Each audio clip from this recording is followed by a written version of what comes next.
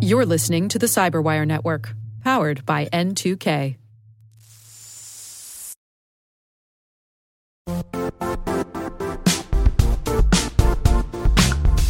The IT world used to be simpler. You only had to secure and manage environments that you controlled. Then came new technologies and new ways to work. Now, employees, apps, and networks are everywhere. This means poor visibility, security gaps, and added risk. That's why Cloudflare created the first-ever connectivity cloud. Visit cloudflare.com to protect your business everywhere you do business.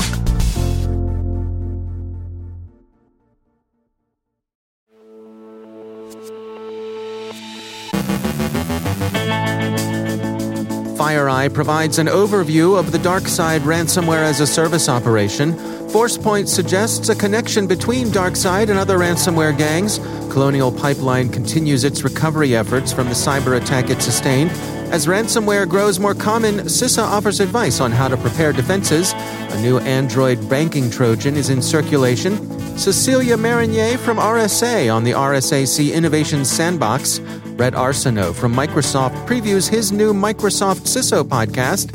And yesterday, of course, was Patch Tuesday.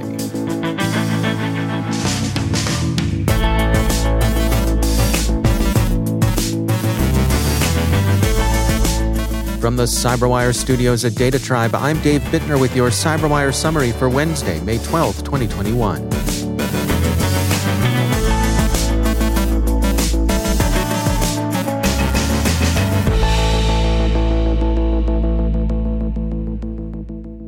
As Colonial Pipeline continues its recovery from the DarkSide ransomware incident it sustained last week, various researchers turn their attention to the group behind the attack. Security firm FireEye, said to have been brought in by Colonial Pipeline to assist with investigation and recovery, yesterday published a report on DarkSide that emphasizes the group's ransomware as a service model. It's a selective operation. Criminal applicants for affiliate status are, for example, interviewed before being given access to DarkSide's control panel. But it's also not a monolithic one. FireEye's Mandiant unit currently tracks 5 clusters of DarkSide threat activity. The affiliate model DarkSide uses shares criminal profits. Quote, affiliates retain a percentage of the ransom fee from each victim. Based on forum advertisements, this percentage starts at 25% for ransom fees less than $500,000 and decreases to 10% for ransom fees greater than $5 million. End quote. FireEye's report says that Mandiant has identified at least 5 Russian-speaking actors who may currently or have previously been DarkSide affiliates.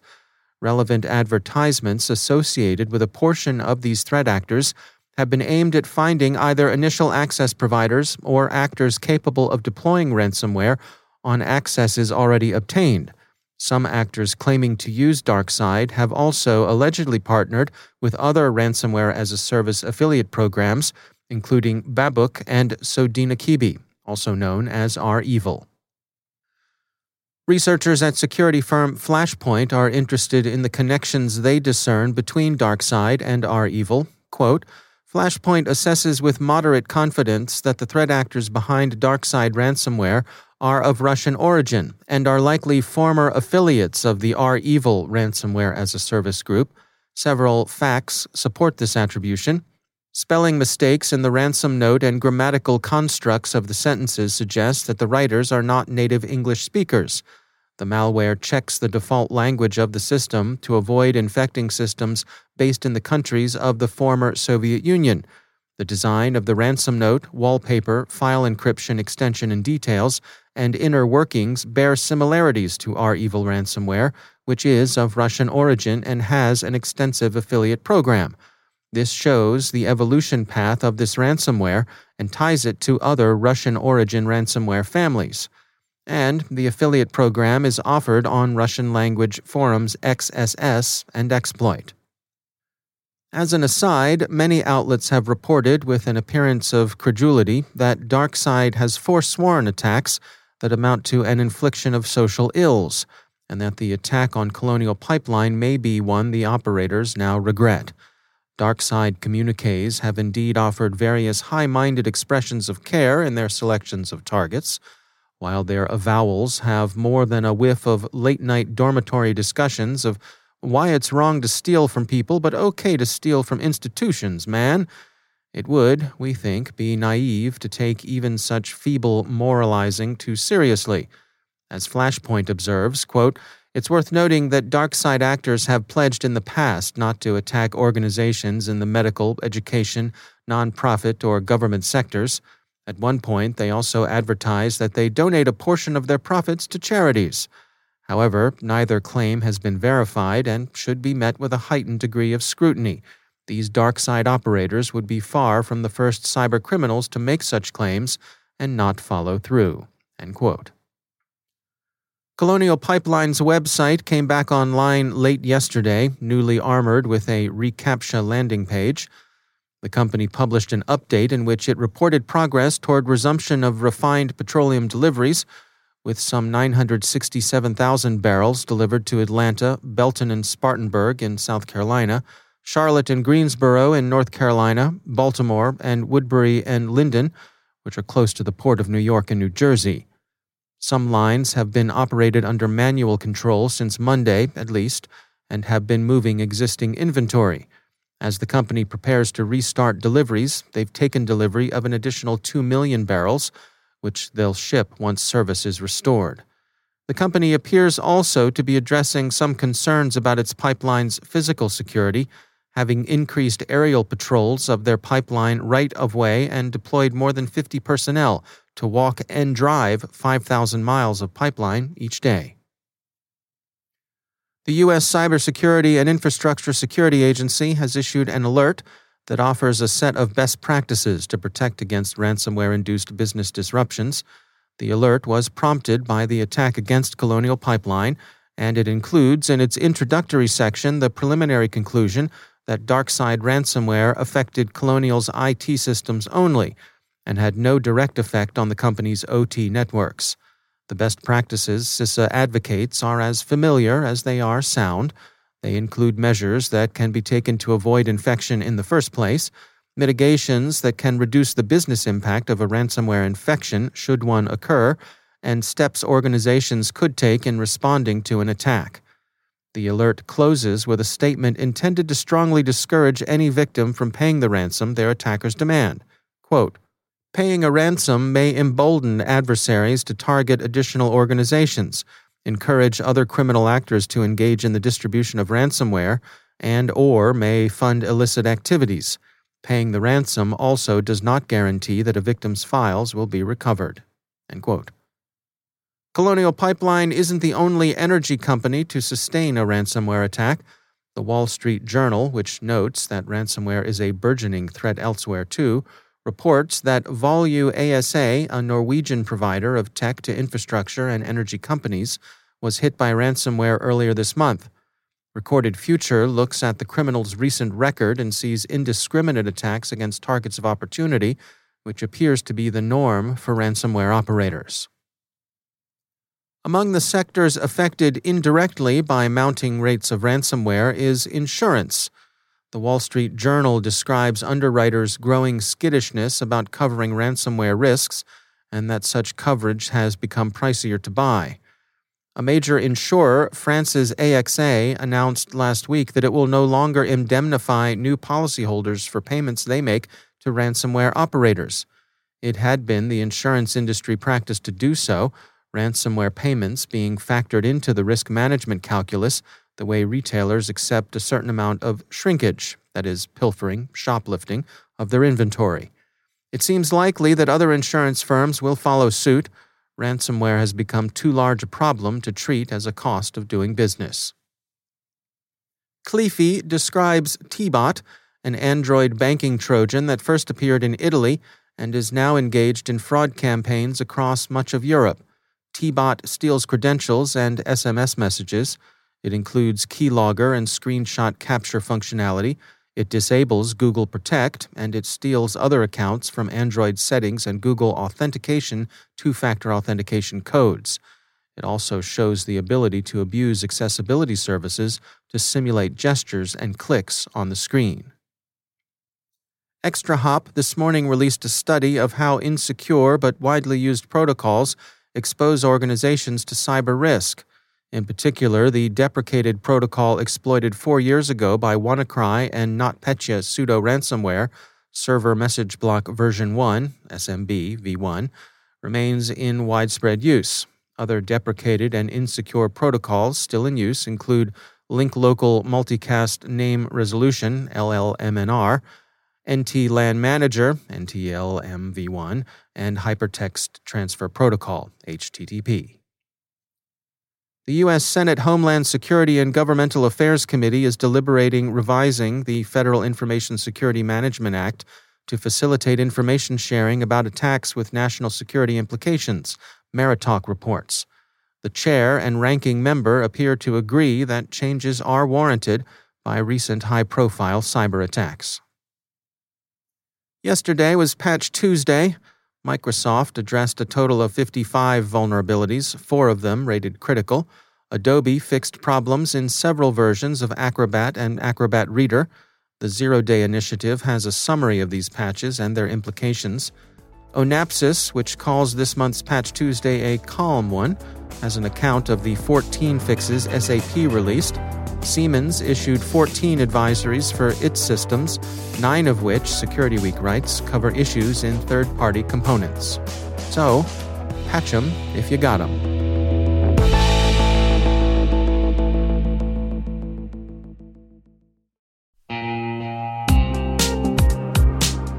Managing the requirements for modern security programs is increasingly challenging and time-consuming. Enter Vanta. Vanta gives you one place to centralize and scale your security program.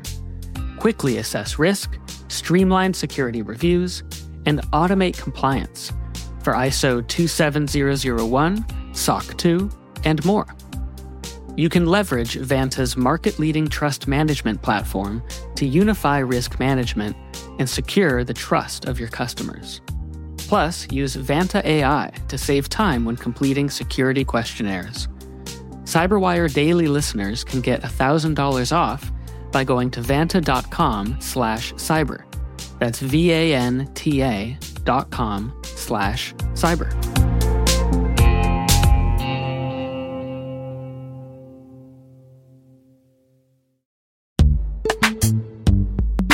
In the dynamic world of enterprise security, identity architects and IT leaders face a major challenge.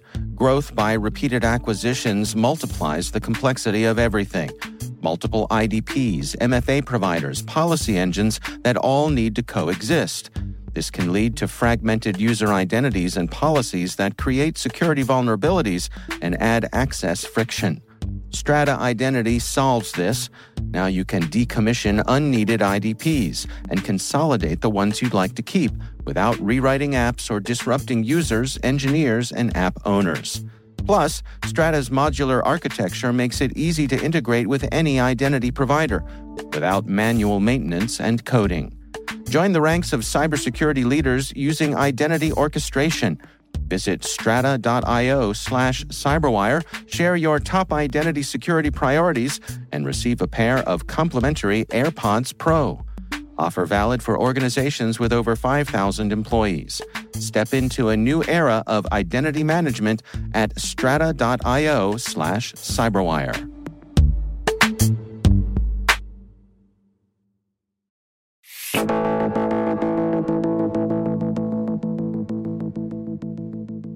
A highlight of the annual RSA conference is the Innovation Sandbox, where hopeful startups are given the opportunity to pitch their wares in front of a panel of esteemed industry leaders.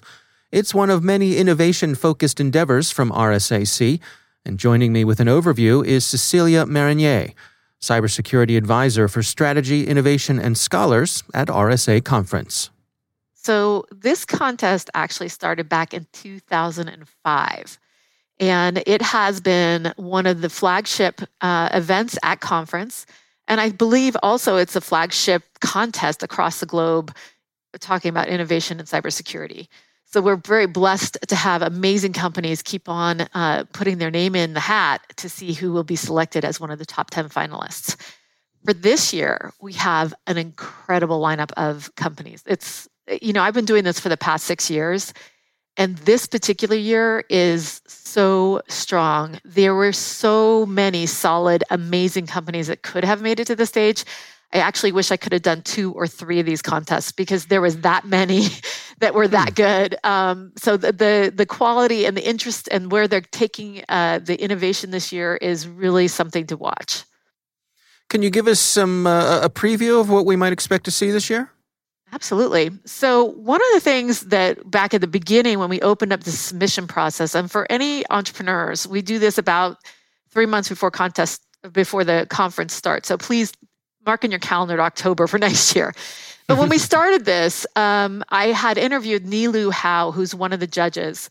And I asked her, Nilu, what do you think is going to be innovative in this year? And she's like, oh my goodness, the reality is everywhere. And she named off at least 15 different areas where she was seeing innovation happening in cybersecurity.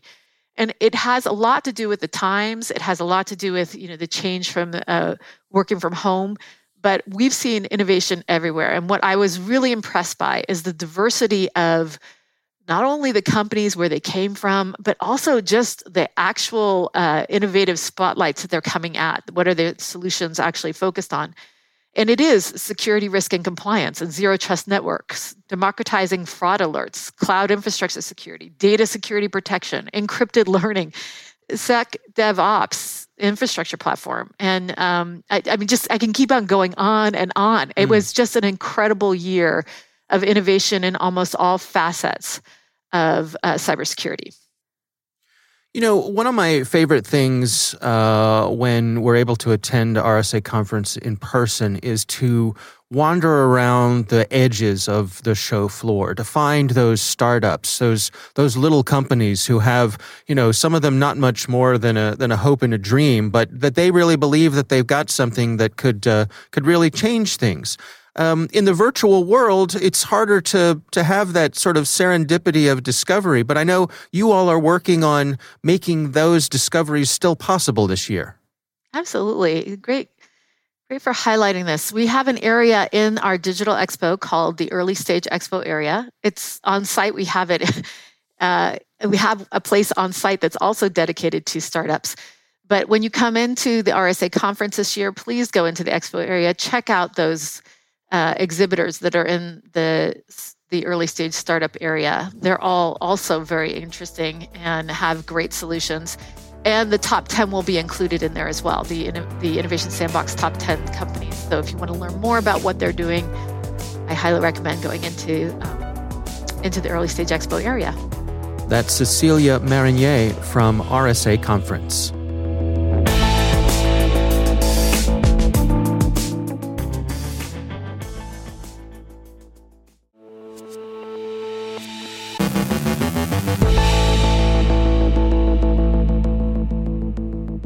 I have some special news to share today. The CyberWire Podcast Network is proud to be partnering with Microsoft to bring you a new podcast. It's called Microsoft Security Unlocked, CISO Series, and it's hosted by Microsoft's Chief Information Security Officer, Brett Arsenault. Brett joins me with a preview of the new podcast. What prompted the idea of starting the podcast was, over the past year, particularly with the pandemic and people working in different scenarios, we get asked often about, how do you think about security in this environment? What do you do? What are best practices?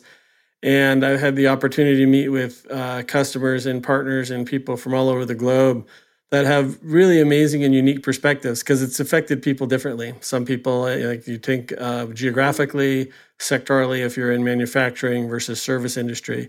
And so this is just a way to share frankly, some of the great learnings I've been able to be fortunate enough to meet with people to have those kinds of conversations.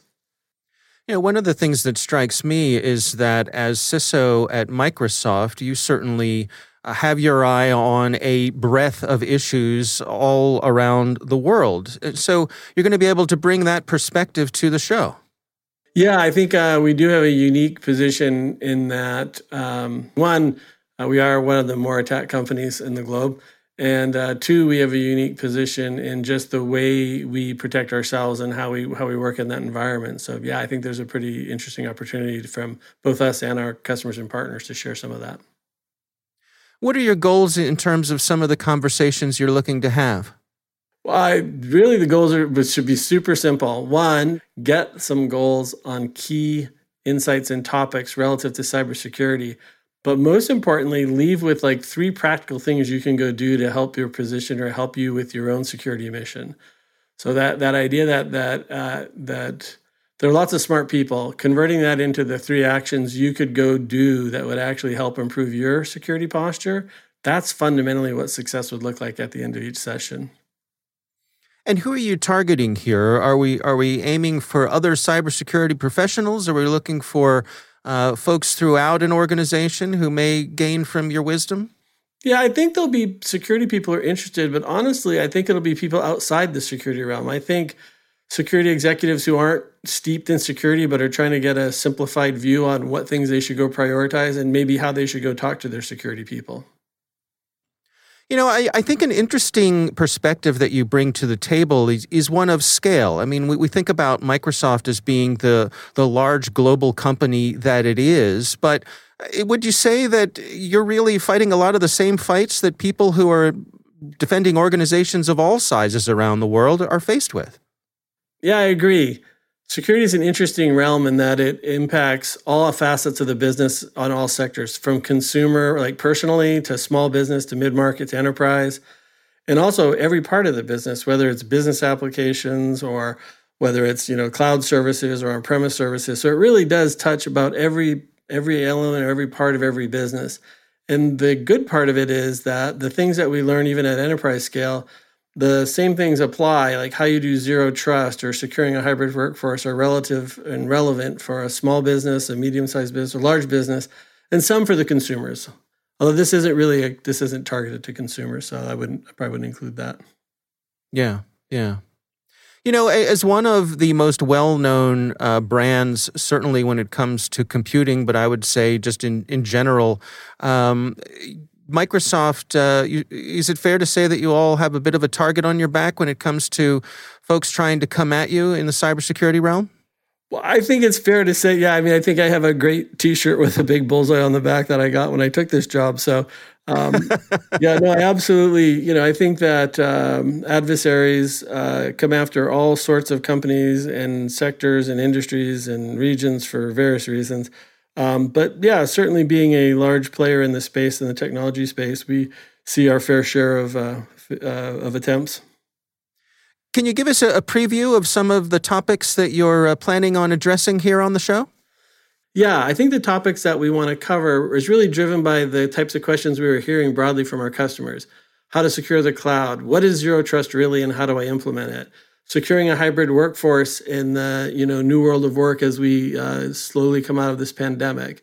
And really things like that, or cybersecurity skills gaps. Like most people are struggling with how to get the right talent and how to address that. I think they're topics that really address every company, every business, and every sector around the world.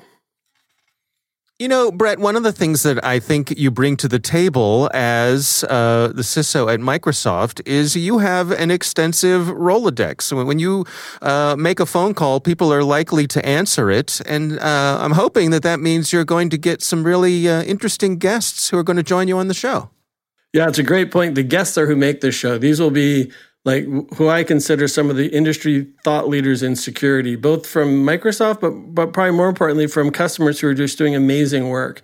And the goal for them really is in every episode to share practical advice, not just theoretical work, that their listeners can actually go implement and help them drive their own security missions.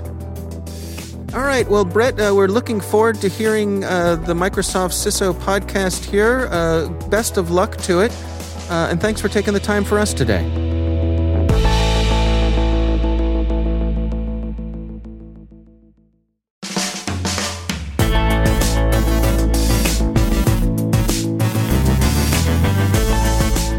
And that's the Cyberwire.